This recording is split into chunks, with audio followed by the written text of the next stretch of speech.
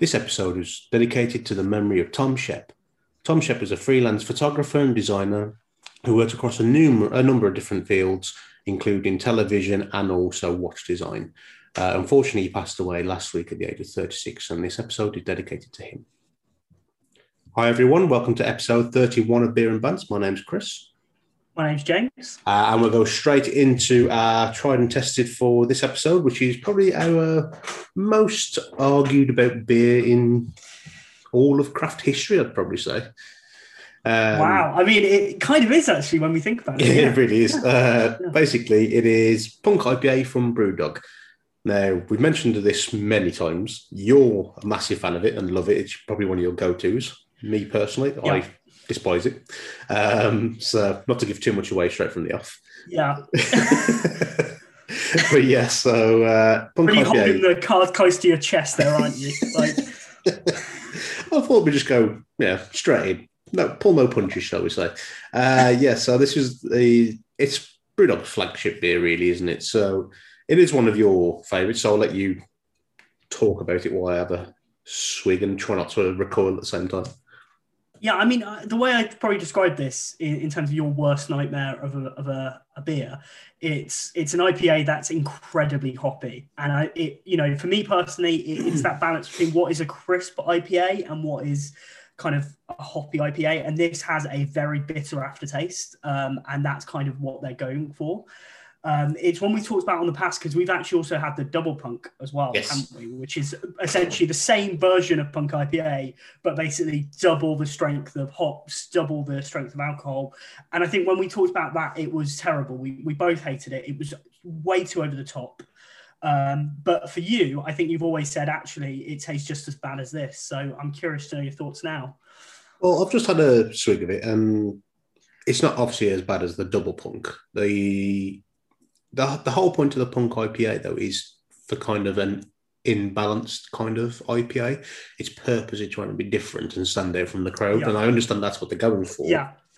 It's just the notes that they picked up doesn't really lend itself to my palate particularly well. You do get the hoppiness, but I don't think it's particularly well balanced through. You do get that kind of sharpness too, but I don't know, it's just a lot of beers we tend to have and enjoy as an overall rule, we can still get the big hoppiness, but it kind of, everything is kind of a bit of a journey through it. So you can kind of have one flavour at the initial part, then maybe pick some of the notes in the middle, and then something slightly different in the end, but they all kind of lend themselves in a very kind of similar kind of capacity, where this, for me, purposely goes different. And I understand that's the actual premise of it, but I just don't enjoy the hops they've used.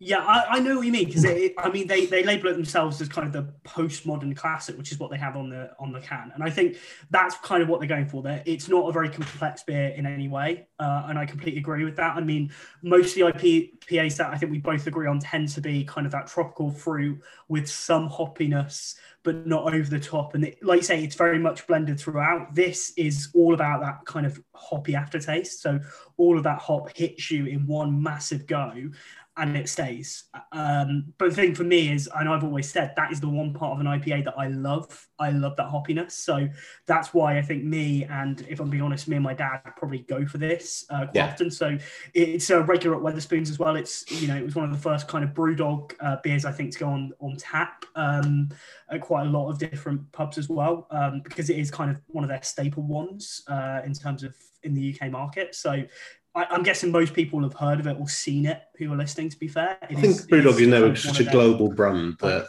exactly. So many people would have come across it, whether they're based in the UK or the US. I think they've got some developments over in Australia and New Zealand as well now. So it's one of the ones that most of the world should come across, So it's crazy how big they've grown as well. Like, I remember 5 years ago trying to get hold of some of their beer in supermarkets was nigh on impossible. Like, you had some maybe Elvis juice, or you had Brewdog Punk IPA, for example. But, I went into Morrison's today and it was crazy. There was probably about 15 different Brewdog beers. They had some of their collaboration beers as well. Like, they've got such a defined brand now that actually they can have a lot of these different, unique, kind of almost one-take beers and actually put them out there. And that's really crazy, to be fair. It's one of those kind of, like you say, now it's an established brand, but the fact we've seen that all the way through, at least for my generation, I don't think we've had that. You've probably seen that for some others, don't get me wrong, but like for me, it is one of those. It's kind of gone from a case of I don't believe it's really craft beer anymore. They are very much more of a mainstream company. You know, that's not a bad thing. I mean, that shows how well they've developed and, you know, what they managed to achieve in a relatively short space of time, especially the fact being like originally rejected from Dragon's Den. Yeah. What they managed to do to turn things around is like nothing short of amazing. I believe their first brew house / hotel was over in Columbus, Ohio. Hello, Columbus, top listeners. Oh, to be fair, I mean, I very rarely plug anything. So, I mean, if Brewdog do want us to come over and go to one of their hotels and pay for us to maybe do a podcast and recording and a little review of it, we're happy to do that, aren't we, Chris? Yeah, we've done video episodes for a while, as well. So. Yeah, exactly. I thought, you know, throw it in. Also, I mean, we'll happily take a holiday to Columbus, Ohio. We've got fans there, so yeah, quite a lot by the sounds of it. But yeah, so that's Punk IPA. It's most people will know what it's like. To be honest, I do have it's definitely not as bad since having the double punk. I think the double punk was so over the top that it would just bombard the senses, where this does seem a little bit nicer, but still not one I would run to get personally. But yeah, so that's Punk IPA from Brewdog. Now, first subject we're going to talk about, James, is, for a change, Disney Plus, and it's Falcon and Winter Soldier. Are you sure we're not sponsored by Disney Plus? Do we have like a referral code or link? We should get one, honestly. We definitely should, yeah. Well, it's good, with massive geeks, and with the limited stuff that's being released at the moment, there's not really a lot to watch, is there? So, and let's be honest, it will be mentioned again as well, with things like Loki in the pipeline and Black Widow movie and What If as well. What If, like we'll be mentioning this in the future. Yeah, more than likely. Apologies. But yeah, so Falcon and Winter Soldier is a TV series from Disney Plus, which follows directly on from WandaVision. They're not related in the stories at all. WandaVision, we briefly mentioned it when it first started, and I hated the first couple of episodes. It did turn out to be a really, really good series. So if you haven't seen that, definitely worth a blast. Falcon and Winter Soldier. Yeah. I was going to say WandaVision, definitely a slow burner, whereas, you know, this is completely the opposite. Oh yeah. Action straight from the off. So Falcon and Winter Soldier kind of go a different route. So WandaVision much more focusing on emotional aspect of things. Falcon and Winter Soldier is much more along the lines of like espionage and action kind of thing. So, I believe there's only one episode left. We've seen the first 5 episodes. Yeah. And I've been blown away by, I think, the characters that haven't actually had the forefront in the movies kind of been pushed to a side. I think they've given them a chance to properly develop and get some proper backstory and context from them. I found it absolutely amazing. What's your take been on it? I think I'm the exact same. Honestly, WandaVision was good, but actually this has stood apart kind of night and day for me in terms of the two different TV shows. It's far closer to that kind of gritty action. And I think me and you both agree one of our favourite films of the Marvel franchise is Captain America 2. And it is that kind of realism, kind of action scenes. And you get that feeling from it. And for me personally, like say the emotional stuff, because without not wanting to give too away, a lot about Captain America's legacy, who can take that on, and kind of that aspect of it, and just seeing some of the kind of psychological stuff, Winter Soldier especially, some of those scenes really good, and it is really kind of well constructed as well. Like there's a really good narrative to it, but also it's not over egged either. I think like it's actually just really well done. The main villain as well. I really like that aspect of it, the kind of collective element of it as well. And you kind of have a real feeling for them. Like that thing, in my opinion, quite often you have a villain, you don't really like the villain, whereas actually you kind of empathize quite a lot with where they're coming from and kind of their backstory as well. And like I say, I think the great thing about a TV show over, like if this was in a movie for 2 hours, you get a little bit more build up, you get a little bit more context behind everything. And everything seems really well developed in that sense. Without to kind of put things into context without giving too much away, because you kind of touched on it there. I just wanted to give the listeners a bit of the kind of backstory from it. So anybody who hasn't seen Avengers Endgame, I mean, it's been out for a couple of years now, so hopefully you've Spoiler understood alert here. what the premise Skip is. forward 5 minutes. But realistically, it's a case of the main villain, Thanos, clicks his fingers, wipes out half the population of the planet, and then at the end of Endgame, managed to bring all these people back. The main villain group inside Falcon Winter Soldier is based around the group of people that kind of filled the voids with people that have gone. And then when these people came back, immediately got displaced and kind of lost in the world.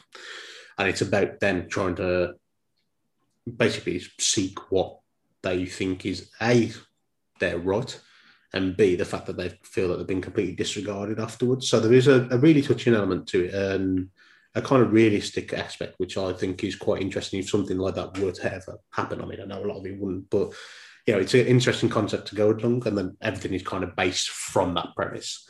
One thing I will say, it is a bit of a spoiler, but Zemo, absolutely amazing. Yeah. Did you? The best part about that is they did release a 1 hour video of Zemo dancing on YouTube, and it was amazing. I watched it all. Did you actually watch the whole hour?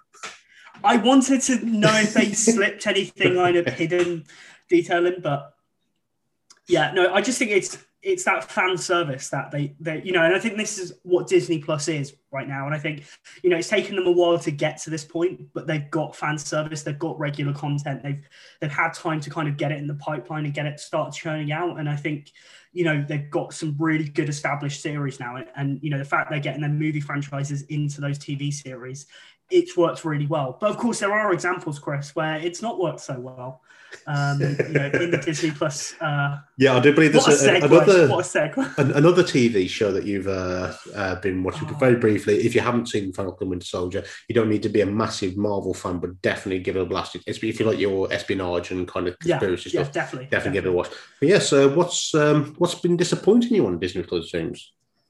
So I think I've mentioned it in the past, and I was quite excited for it. The Mighty Ducks Game Changers, the TV series, trying to bring back those glory days of the Mighty Ducks movies. I very briefly before you continue, when you mentioned this previously about this being a premise and something that we're looking into, I do believe I said it sounded utterly horrendous. What's your take on it? It's utterly horrendous. No. It's what I expected it to be. Don't get me wrong. I expected it to be quite cheesy and really to kind of play up to the movies and stuff like that. I remember, I think I mentioned it on the podcast previously, how this wasn't actually following the Ducks. This was actually following a different team because they were kicked off of the Ducks. And, I think the fact that, it's 5 or 6 episodes in and you're still basically watching a team that are going against the Ducks, why it's called the Mighty Ducks anymore, I don't really see the point. They're actually called the Don't Bothers. That's their team. Is it really? The Don't Bothers, yeah. Just like the TV show, Don't Bother. Just like the TV show. And, episode 6, and finally... I love that you've actually committed yourself to episode 6 to see if you get to... Oh, no, I'm committed now the entire time, right? I've put time into it. I'm going to do it. But episode 6, and it's only just at this point that Coach Bombay has finally started coaching again.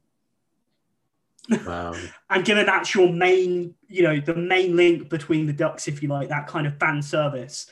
He's been in the background and, been quite sarcastic, throwing some comments in and, providing some humor. And I put that with inverted commas.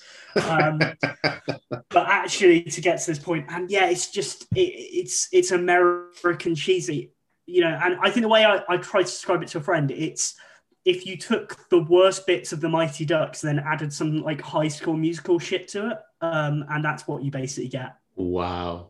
Yeah, and I said a bad word there as well. That's not a bad word. It's fine. Oh, that's what I know. I said bad word. I didn't say banned. I said bad word. But that's how infuriating. Because I wanted it to be at least good. But it's not. That's all I have to say about it. Yeah, no points in the whole premise of it. Did it sound like it was going to be a good story? It sounded like it was going. It was definitely like just trying to get what little hope there was left from having the Mighty Ducks. I mean, even the actual Mighty Ducks, the actual team dropped the mic because they were just terrible. So. Yeah, the worry is I heard they've actually already renewed it for a second season. If that is true, That's a bold play by they've got money to burn, that's for sure. So thank you for not saying I told you so as well. So I appreciate that. And I think at this point we should just move on. I mean, well, it's quite interesting that the premise of Game Changers being a bunch of people not happy with something and kicking off and starting your own section. So we'll bring that up in the next part after we've gone on to our Peter Falk. So I see what you did there. I see what you did. That was very clever. Well, the tried and tested was Punk IPA from Brewdog. Now, the Peter Falk for this episode is something from Woodford's Brewery in Norfolk, and it's called Pure Gold. Now, I actually misread this the first time. I was like, is that a typo? I misread it too. I thought it was Pure Gold as well. So, and I think that's the reason why it makes sense why it should be called Pure Gold, but it's called Pure Gold. And that's the reason why it's the Peter Falk, because I'm a bit intrigued to why. And also it slightly infuriated me because, I have massive OCD issues. So lightly roasted pale malt. I'm glad you said that because I agree, because it infuriates me too. Lightly roasted pale malts are combined with hops from America, Slovenia, and Britain, creating a uniquely aromatic golden ale with intricate citrus notes. So on the bottle, it does give us the type of things that we would naturally look for in a beer. I'll let you have a quick swig. So I was gonna quickly say the golden colour. To be fair, it's kind of a darker gold, though I would say from my standpoint, but kind of I know what you mean. Kind of a bit like a lighter ale. Yeah. But it's in the ballpark of like a golden ale, I suppose. 4.3%. The Punk IPA was 5.4. So be interesting to see how this compares in that respect. What's your take on it? Very good. Very good. Oh. That is. Yeah, I mean, I'm not normally a massive fan of golden ales, but that is incredibly smooth. I mean, it's very subtle. I mean, as you'd expect from a golden ale, normally you're not necessarily packing loads of flavour, but you definitely get the taste of what you'd expect from a golden ale. Not too overpowering, very kind of light, kind of almost verging more on the side of like a pilsner almost, or a lager. It's that. It's got an interesting aroma to it. I haven't had a swig of it yet, but the aroma's definitely got. You can pick some subtleness to it, but I can't exactly pinpoint what it is. Yeah, and that's the thing. It's that. I don't know. Golden ale sometimes you get a little bit more full bodied than this, whereas this is kind of almost closer to kind of a lager, kind of European style. To be fair, I don't know. It's that flavour profile from it. I see what you mean. It is less like a golden ale, and there's definitely a distinct kind of easy drinking all day session in the sunshine in a beer garden vibe to it. I don't know if which is probably why I like it, because we do like beer garden. We do. Golden ale, I think, probably a wrong analogy for it. But that's why it's not pure gold; it's Pure Gold. What is Pure though? That's the biggest question. What honestly, I have no idea. Please tell us in the comments on social media if you know what Pure means. But I mean, we could just search it, but I feel like that's too good. I mean, maybe it is from Norfolk, so I suppose it could be the sixth finger that caught the keyboard as they were typing. That is true, and they just kind of went with it. Otherwise, they could be. Maybe there is another beer, Pure Gold, and they're just ripping it off. Have you actually? This is a random segue. This wasn't where we were going to go, but we're going to go there anyway. Okay. Have you seen the Cuthbert versus Colin the Caterpillar that's going around currently on social media? Because I wonder why you mentioned that, James.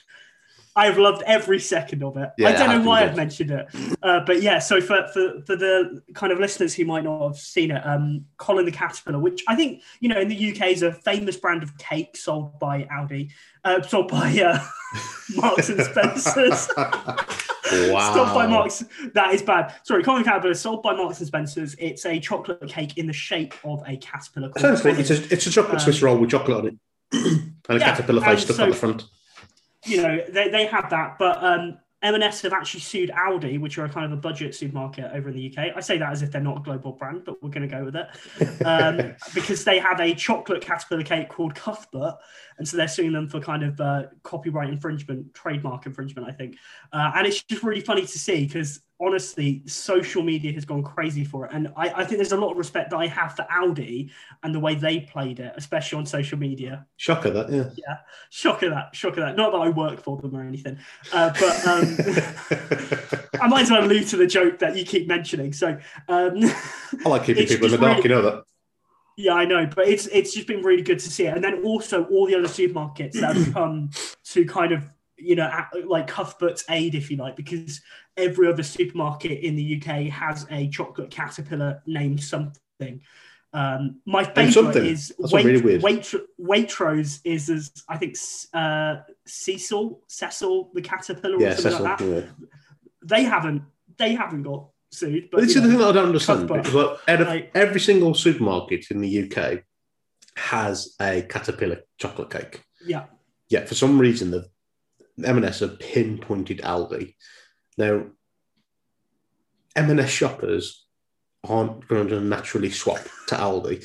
For me, Waitrose makes sense, right? Waitrose makes sense because it's closer to that thing, and I think that's what people have kind of made the kind of thing about. And also, it's not like one supermarket like Aldi is known for passing off more products. That I think all supermarkets pass off their own brand stuff because it's how it sells. Like if a popular brand is doing well, that's what inevitably you're going to try and make a cheaper brand that people might want to come and buy. So just the idea of trademarking, a caterpillar cake, so now nobody else will ever make a caterpillar cake is just quite funny.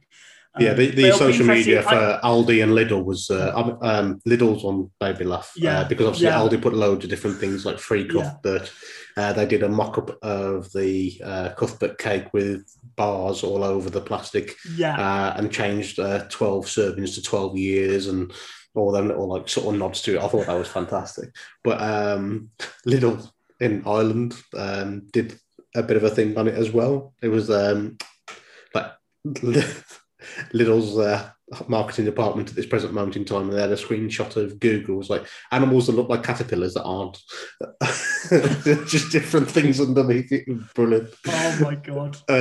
That's good. Oh. Yeah, the social media aspect has definitely blown up. And to be fair, I hope that I'm not generally quite a big fan of it. If you've created something, people should like respect the work, same as like if like music or art or any kind of balance in that type of respect. But because of the way in which it's been handled, I kind of don't want M&S to win. Not because of not because that's all the detriment. Because everybody thinks Colin the Caterpillar, everybody thinks Marks and Spencers. Nobody thinks only the cheap rip-offs. It's always Marks and Spencers. Yeah.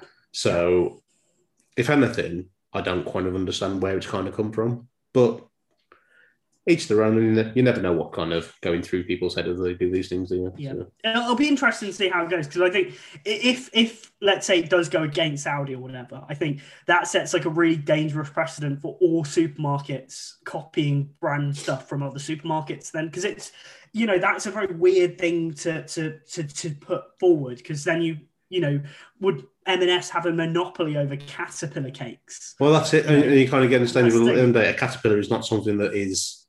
Unique to Marks and Spencer's. Caterpillar is a caterpillar, you know what I mean? So yeah. No, for me, I think it's a bit silly, but we'll see how it pans out. Anyway, I digress. Carry on. Yeah, so what we did before James's random segue, to push his agenda, we were going to actually talk about the new Super League. Now, this is football, so it's definitely out of our wheelhouse, so please bear with us. I've seen a lot on social media about this. I think I read a little bit on BBC News, and there was a small clip I saw of I think it was on BBC Sport where they were talking about kind of the origin of sport being for the working man, and this goes against that. And so I don't think it's the origin of sport. No, not the origin of sport, but the origin of football is the idea. It's a kind of working man's game, and the idea is it's that. You come home from a hard day week and weekend, you want to watch sport. You don't want to have all the paywall behind it and actually, be ruined for your local team because, only the top teams can get the best players. And to be fair, that's what football has kind of become. So I grew up following football because the accent can't give it away. I'm from Dudley. So the main sport is football. There's very little. I thought that was an Irish accent. Oh, sorry, my bad. Sorry. Oh, was that a reason why you had your Irish charade a few months back? Never happened. Fake news. Yeah. So basically, football is like in the Black Country. In it's the heart and soul of most of the communities. So most families will spend their Saturdays and Sundays watching like Sunday League or grassroots level. And then if not, like generally they'll train or whatever, then go straight to local matches for like Wolves, West Brom, Villa, or any of those type of clubs. So football is like massively ingrained into, the psyche in that area. When I actually used to be a West Brom fan and season ticket holder when I was younger as well. So it was an enjoyable thing for me to go and watch. But the biggest thing that kind of started putting me off football was the way in which money was ruining the sport. And so much so in the end, I actually gave up on it altogether, and I think I watched my first game of football a couple of weeks back for the first time in like 10 years. So it's not something that I massively follow. Yeah. And the kind of setup is you've got your multiple different tiers inside the UK, inside England, Scotland. There's a couple of Welsh clubs that are inside the English leagues, but they do have their own leagues as well. Above that, you've got European competitions. So you've got your Champions League, and then you've got your Europa Cup, which is like kind of like the second tier version. So, but again, you can still contest for European championships, and that's supposed to be the pinnacle of the game. The championships are run by, obviously, you've got the FA in England, but then you've also got UEFA and FIFA. So UEFA actually run the league, like the Europa Leagues and the Champions League, but then the FIFA is like the governing body that oversees it all. It's long been known that UEFA and FIFA are generally quite corrupt in the way in which they do their operations. So essentially, they pretty much just in case we get any kind of legal lawsuit, we don't think you're corrupt. I mean, we love you. Thank you. It's actually been proven, and people have been actually like sent down for it. But they may have been corrupt in the past, not anymore. Carry on.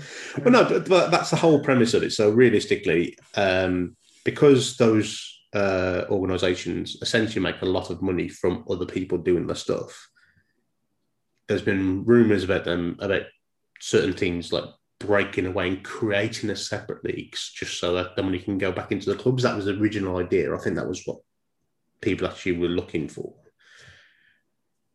The actual terms of this agreement now for this potential Super League that's come out is kind of different to what that original idea is. So essentially, this Super League, if it does go ahead, is going to be up to 20 elite teams across Europe. At the moment, only 12 signed up, including 6 English teams, where basically they cannot be relegated from it.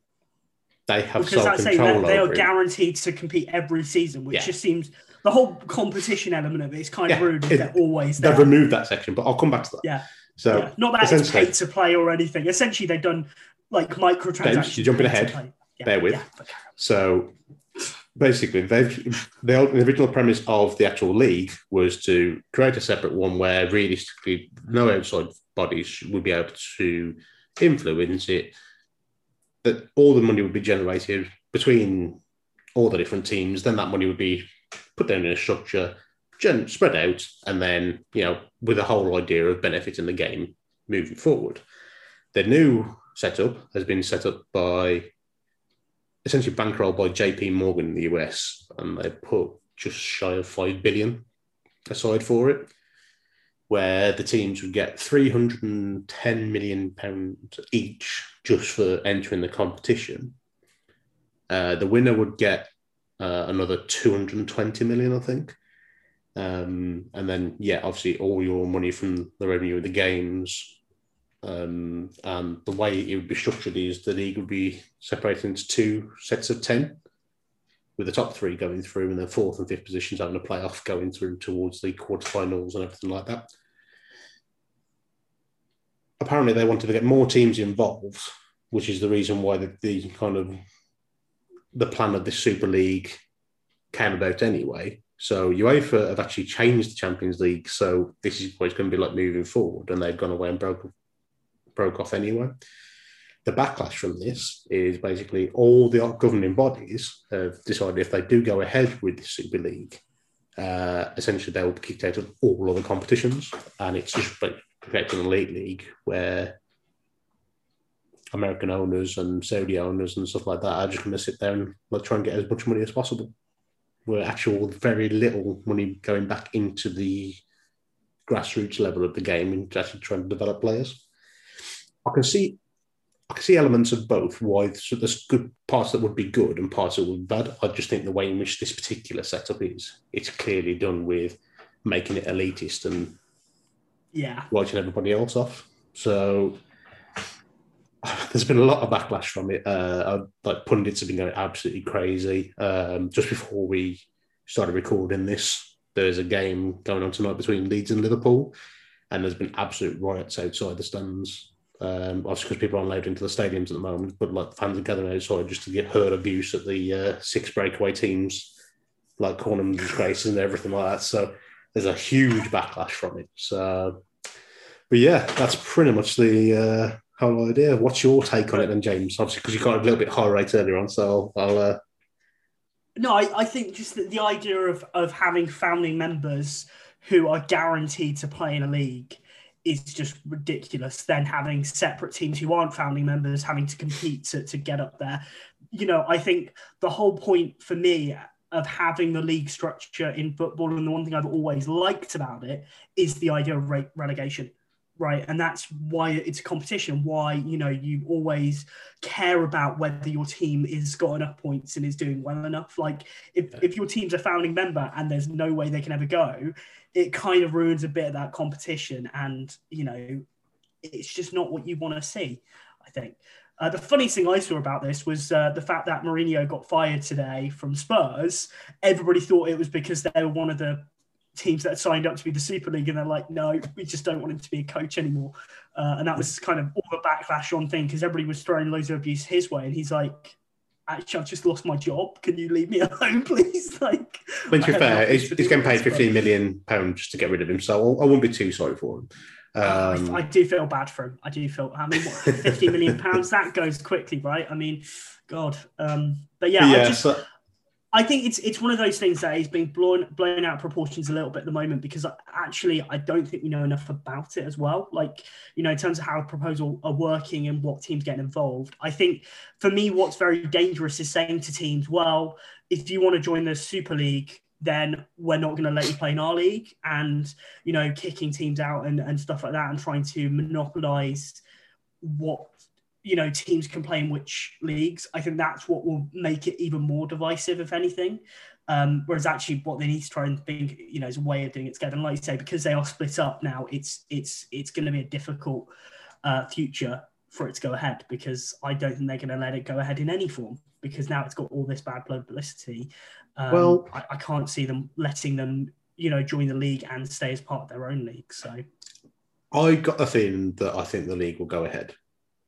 If that is the case, there's a lot of people calling for the teams to be immediately relegated and basically create a new bunch of teams inside the Premier League, and then obviously another so many teams from the League One to the Championship and vice versa.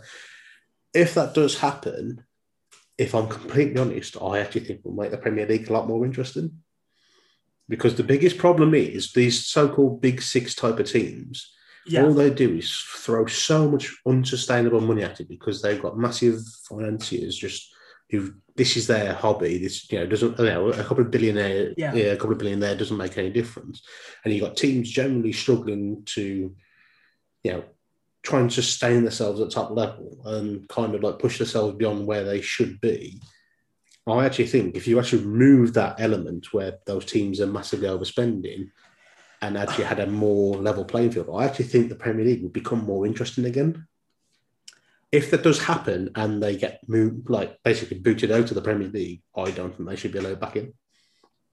I think it'll be, I don't know, it'll be interesting to see how it works, but it could go either way, right? In the terms of, if the Big Six do leave, then does all that funding go with them, or does the funding go into some of the smaller teams and actually they become the Big Six again, which is interesting to see it from the start of the game, but are you just going to have the same problem in the end? Actually, no, I think removing those type of big teams, would actually make a massive difference. Yeah, I think more of an even spread. Really, there is a lot of negative press about it, don't get me wrong, But I think it ultimately, like one of my friends who's a Manchester City fan, he was actually for this. He was like, actually, that's what I want to see. You know, he wants to see the Super League. And it's interesting to know certain fans that are for this and against it. So I think it's ultimately the fans that will be driving it, because the Big Six have a lot of fan base behind them, right? And I think ultimately if that fan base decides that Super League better, you know, I'm not saying it will ever end the Premier League, but it will definitely change it in whatever way, and it might become, you know, less. And, you know, I think people want to see the top footballers, and that's kind of the point of that Super League, of seeing them with all the European teams. I mean, things like I think, Milan actually, and to be fair, Barcelona and stuff like that, you know, people want to see that. I think it's teams that have been bought and then had a lot of money thrown into them over the last kind of a decade or so that are more keen on getting this Super League up and running than the actual teams with the heritage. The big teams such as Liverpool, who was a working man's club, who happened to, you know, they put all their spare money goes onto them going to watch their team because that's what they love to do, and actually they don't do anything else apart from that.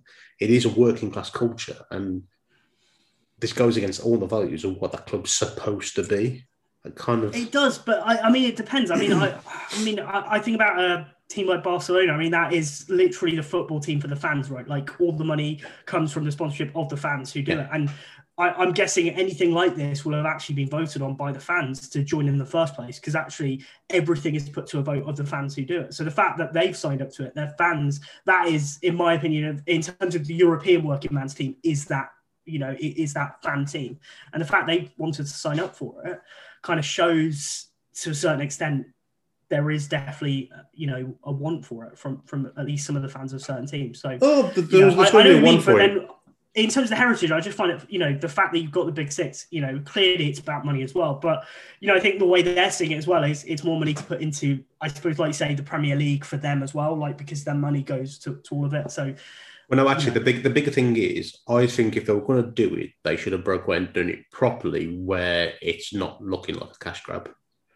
It should have been done where actually it was all about the sport rather than just trying to make it. It is, but like I say, I don't think football's about the sport anymore. So, no, you know, I think the fact they've accepted that, you know, people trying to now, you know, almost on the moral high ground be like, oh, look, they're trying to go for money. Isn't that what all football teams have been doing for the last couple of decades? I mean, you know, at the end of the day, this facts of, oh, they're money grabbers. I mean, if people haven't seen this, why are they so surprised at the end of the day?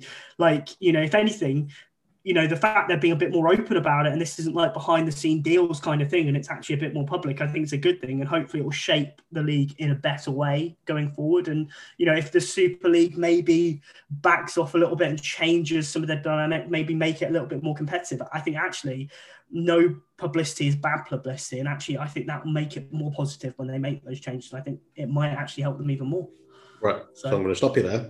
Yeah. I think we talked about football far too much. Considering we both hate this as well. We both hate this subject. Why are we talking about this? As a slightly different subject, rugby, American football, ice hockey, baseball. I mean, there's so many other sports out there. Go and watch them. They're far more fun and a lot less money.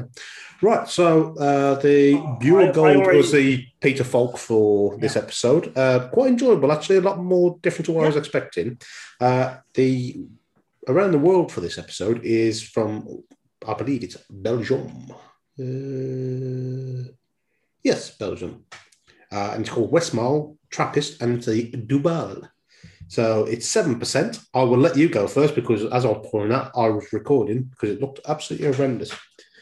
Yeah, no, I was doing the exact same. And I can't even, you know, it's bad when you can't see through a glass properly at the end of the day. Well, it's very dark, but have a smell of it before you have a sip, because the smell is actually quite a fruity one. So that's not what I was expecting. I'll be honest, the look is very, very off-putting, isn't it? It looks like a porter. It's kind of like that type of darkness to it. This dark reddish Duval is brewed within the walls of a Trappist abbey on a small scale under the supervision of the monks.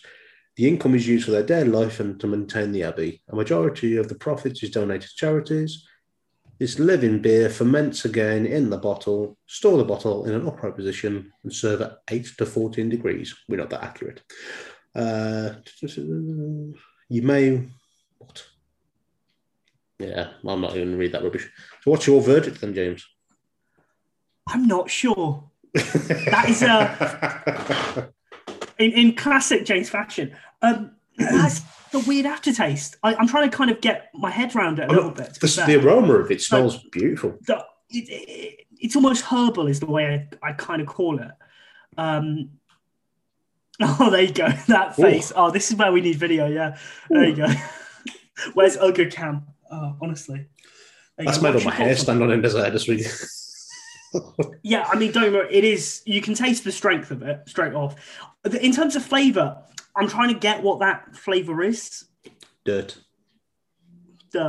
I'm getting kind of a herbally taste to it at the end, but very strong herbal kind of thing. Dirt. Okay. You're not a fan.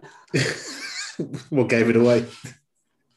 I like the fact that you just took a massive gulp and then immediately had to stop yourself from coughing all over your own computer. I've already poured way too much. That's yeah, I'm thinking the same. And I haven't poured as much as you. It's I'll tell you what the reaction was when I had a swig of it. You know when you sit down too fast and you sit on one ball, and it's a bit of a pinch. That was kind of like the we've all been there. We've all been there. Yeah. Well, have yours dropped now? Eventually, well, listeners would probably disagree. Not viewers. Well, it's not. What do you mean viewers? It's not a video element to it, is it, Chris? Come on, mate. I think one thing I will mention though, which I'm getting a lot, is quite heavy carbonation. Yeah, it's which is weird to me that it has that much carbonation. It's a bit like medicine. It's a bit like cough medicine. That's probably the best way I can describe it. I'm trying to think. I have had a few Dubills in my time, and normally kind of goes towards the licorice flavour. It's kind of a standard that you often find. Or get a hint of aniseed, I think. Yeah. Yeah, but even that, it's like I say, it's a herbal taste which you're referring to as dirt, and I do know what you need. But yeah, it's a weird flavour as well. And yeah, it also, given the amount of carbonation in it, right, is quite a heavy drink as well. That's saying it does taste quite heavy to me. So I can't say that I would rush in to try and finish this beer, but I need to before I go into the next one. This is where we need 4 glasses. I'm not gonna lie. So I was saying, if I can get you gabbing on about something, I might go and sneak off and grab another glass and come back. Seriously, that's where your elements go to. There you go. Okay, in which case, Chris, this is your time. Okay. So what I wanted to talk about. I'm not gonna lie, that sounded like the really creepy way of saying that. This is your time. I'm a creepy guy. What can I say? So on Friday, I was lucky enough to finally get out to a pub and have a pint in the sun. I only thought you were going to say you followed through, but yeah, carry on. Finally come out. Damn it. That'll be clipped now. But yeah, I finally went out and had a pint in a beer garden, and it's very weird. So for anybody who's listening who's not in the UK, we finally got some kind of retail open, non-essential retail open, and pubs and restaurants are allowed to open, but with beer gardens only outside. There's a lot of funny stories around that. One of the favourites was in London. I think somebody spent about 50 grand on this really expensive wooden outdoor seating area. But then 2 days before it was opening, or like the week before it was opening, he was told by the council it didn't fit the specifications because it needs to be 50% open. So despite having spent 50 grand and like putting loads of venting in it and stuff, that it wasn't open enough to actually count. And they didn't give him enough time to then actually make the modifications. So he's, very pissed off, as you'd expect. Wow. Yeah, that was one of the funny stories I did hear of it, to be fair. But to be fair, I think, in the UK, I would say a lot of pubs have had a lot of work done over the last couple of months, and they've been gearing up for this. I mean, it's one of those things where we've known that pubs would be reopening only outdoors for a while. Yeah. So I think a lot of people have put a lot of time into making some really nice outdoor seating area. And I think, given that we don't have the best summers anyway, it's going to be a waste of time in the long run. But it's really nice to know that smokers have a paradise now. Is that Duval repeating on you there, James? It's honestly the carbonation. I keep using that word, but that is very gassy. But yeah, it's one of those where we've got these really nice outdoor seating areas now, and the weather's actually nice for You the say first week. And I nice think outdoor seating areas. I mean, there's some places where it literally just looks like it's a shed sale. the best one. The local Weatherspoons in Derby, which you know isn't going to be the nicest place to go drink anyway. They don't have a beer garden yet. They're open. They turn their 5-space staff car park into a outdoor beer garden by putting like 6 tables out there or something. And I kid you not, I went out on Friday and there was a queue of about 30 different groups waiting to get in. They'd only got like 5 or 6 tables. Like they must have been waiting for hours and hours to get in just to get Weatherspoons. I'd rather pay an extra £1 per pint and just not do it. We walked for an extra 5 minutes down the road and got this really nice beer garden that was virtually empty.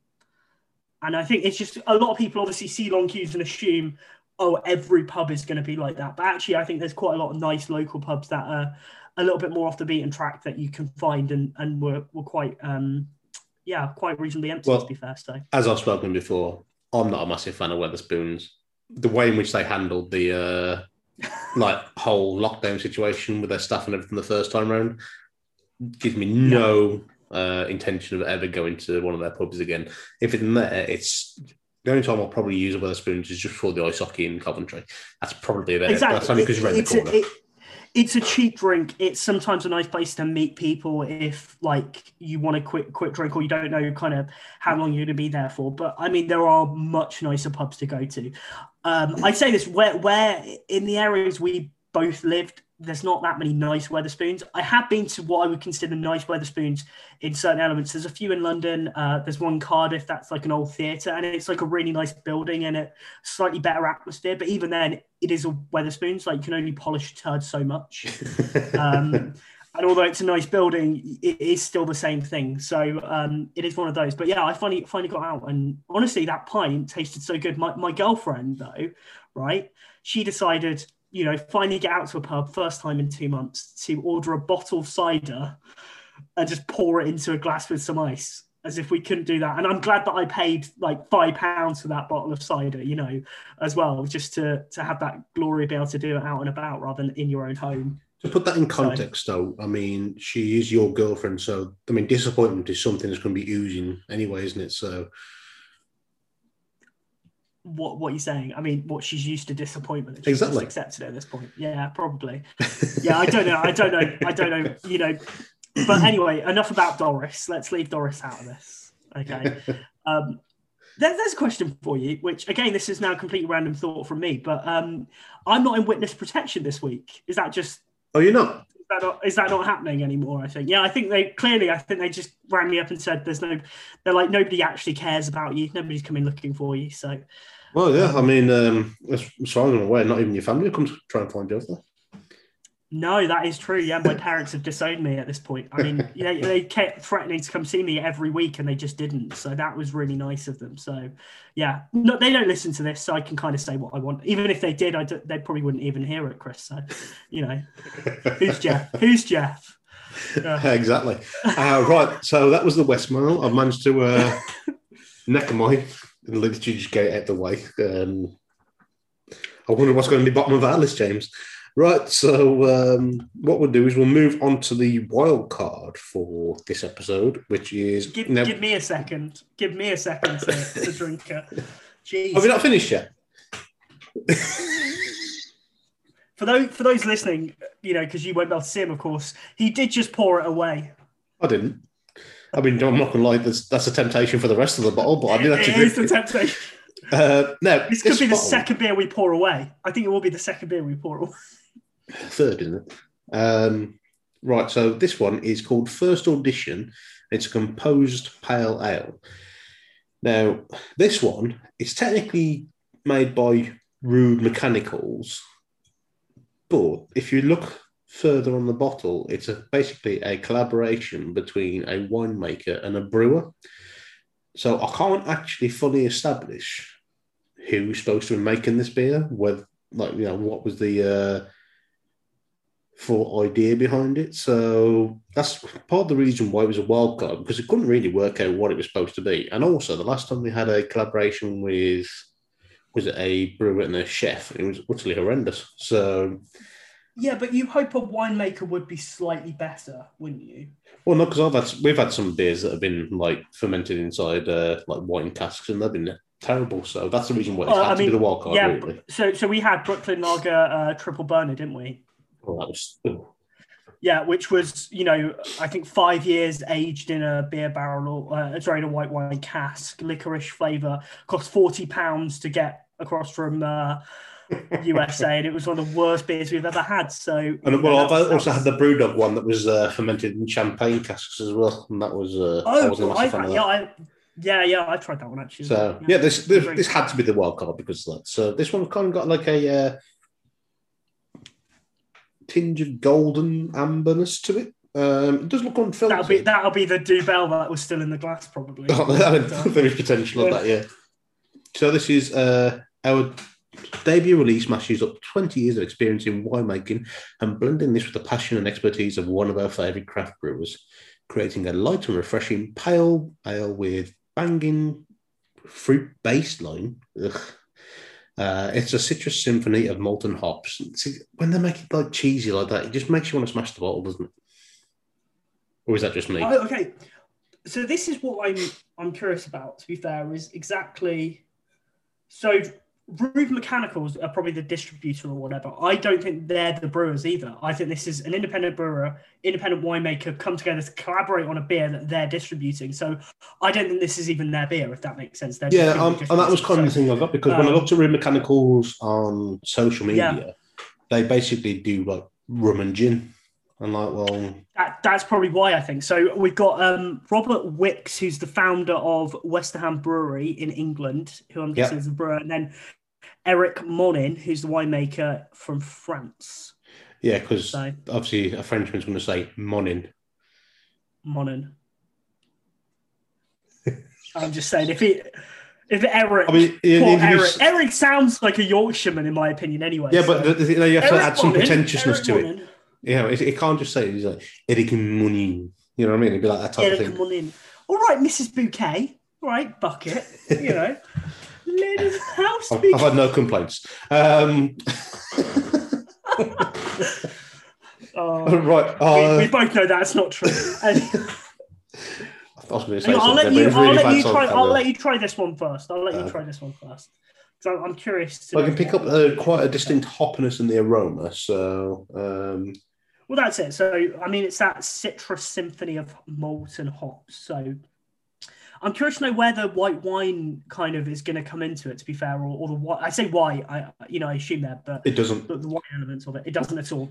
No, but I think this is more of your type of pale ale. Once you've had a swig, I think you'll. Exciting. I think you'll understand what I mean. It is distinctly a pale ale, but there is a little bit of extra like bitterness in it. That's the creepiest face I think I've seen for a while from you, James. Very. It's like a big hitter one, isn't it? It is a big hitter. I think actually you get a lot of kind of fruitiness at the start as well. A kind of real hint of citrus at the start, which then leads into that kind of hoppiness towards the end as the aftertaste. But actually, it doesn't even linger that much either, which is quite good. I mean, it's quite refreshing. I get the hoppiness at the start, but then a kind of a smoother finish to it. But as soon as I drank it, I was like, this is very much dual type of beer. Yeah. I think it's just it's quite punchy at the start in terms not just from the hoppiness, but also from the fruit, which you don't normally get from kind of, a citrus pale ale. Normally, I would say, if this was kind of a tropical mango or passion fruit, normally you get that really juicy hit at the start, which actually you seem to be getting with the citrus, which, like I say, you don't normally get. So I think that part of it's quite nice, to be fair.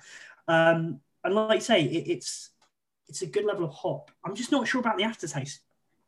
It kind of fades away, but then that does with pales rather than an IPA. IPA is more about getting that aftertaste, where a pale ale is more about a smoothness to it generally. Yeah, I also think it's one of those that might build up. I think this is the other thing, when you're going from a very distinct beer like Duvel, we've always said, as we're switching between beers, whether or not that's completely making the aftertaste very non-existent or pleasant, whether that's been ruined before. Well, this is where I was quite clever, because while you were gabbing on, not only did I neck the Duvel, I also had a bit of a palate cleanser in between just to get rid of the taste. Oh, sorry. I was gabbing on, so, I was using it to my advantage. So, but at least it means I didn't have to go. What was your palate cleanser? What was your palate cleanser? I used some of the Brewer Gold. I respect that. Yeah. Right, James. I think it's time to select our orders. I believe I went last. No, I went first last time, so I'll let you go first. You went last first time. Okay. I mean, the words are coming really well today, so I'm not going to lie. The fact I managed to get through an episode and not completely spaff it, I'm quite amazed at. It's really hard what to put in last place. Actually got a decision for you. I think it's going to be the Trappist Duvel because it is really shocking. I'm surprised at that.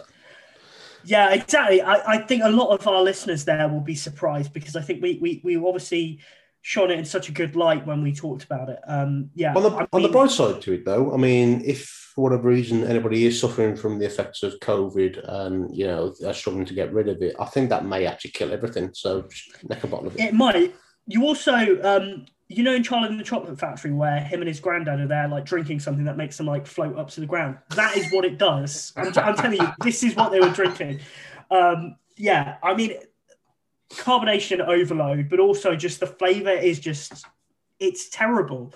It's not like you say, it's herbal, but it's not specific enough that, your analogy of dirt is probably quite fair for it, to be fair.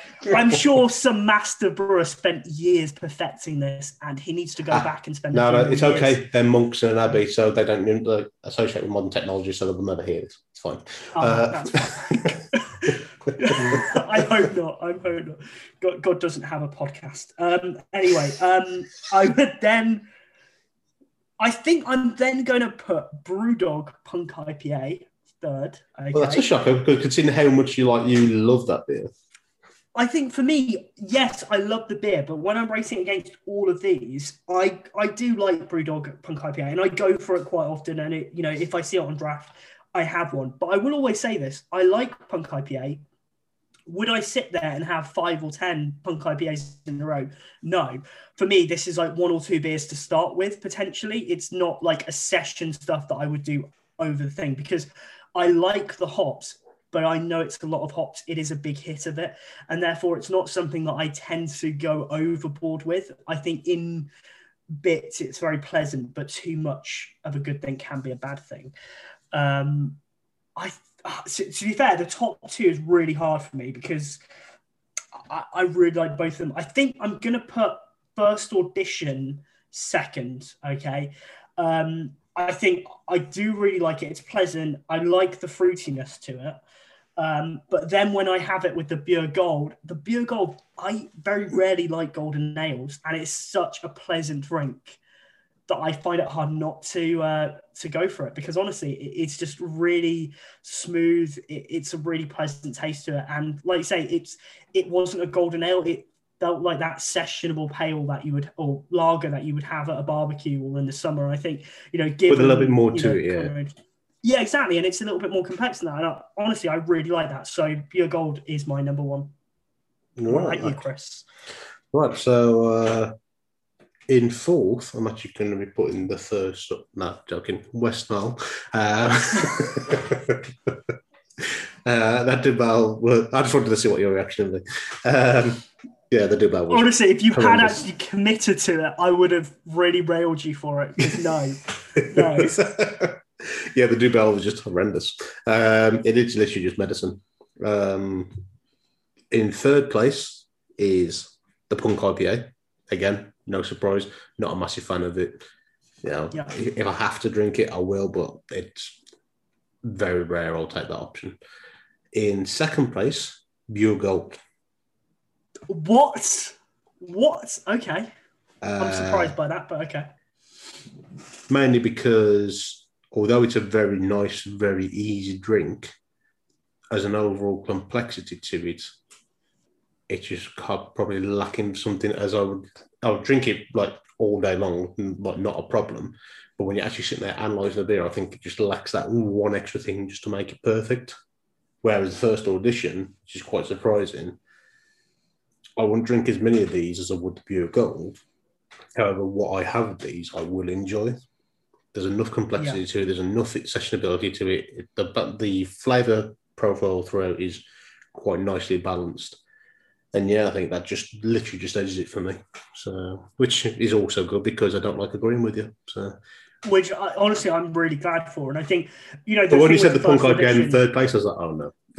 Yeah, I think for me, it's one of those where the top two for me were very close, and I agree with both of your points. I think, when it comes to First Audition, I think it's nice that something outside of a brewery in terms of the collaboration with the winemaker has actually made something good. We hated the chef one, Yeah.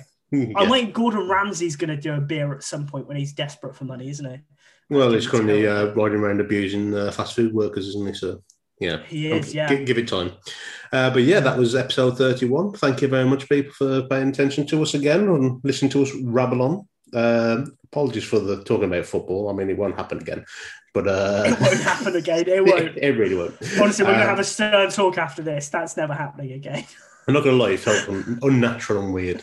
But yeah, so thank you very much. And we'll be speaking to you in a couple of weeks' time.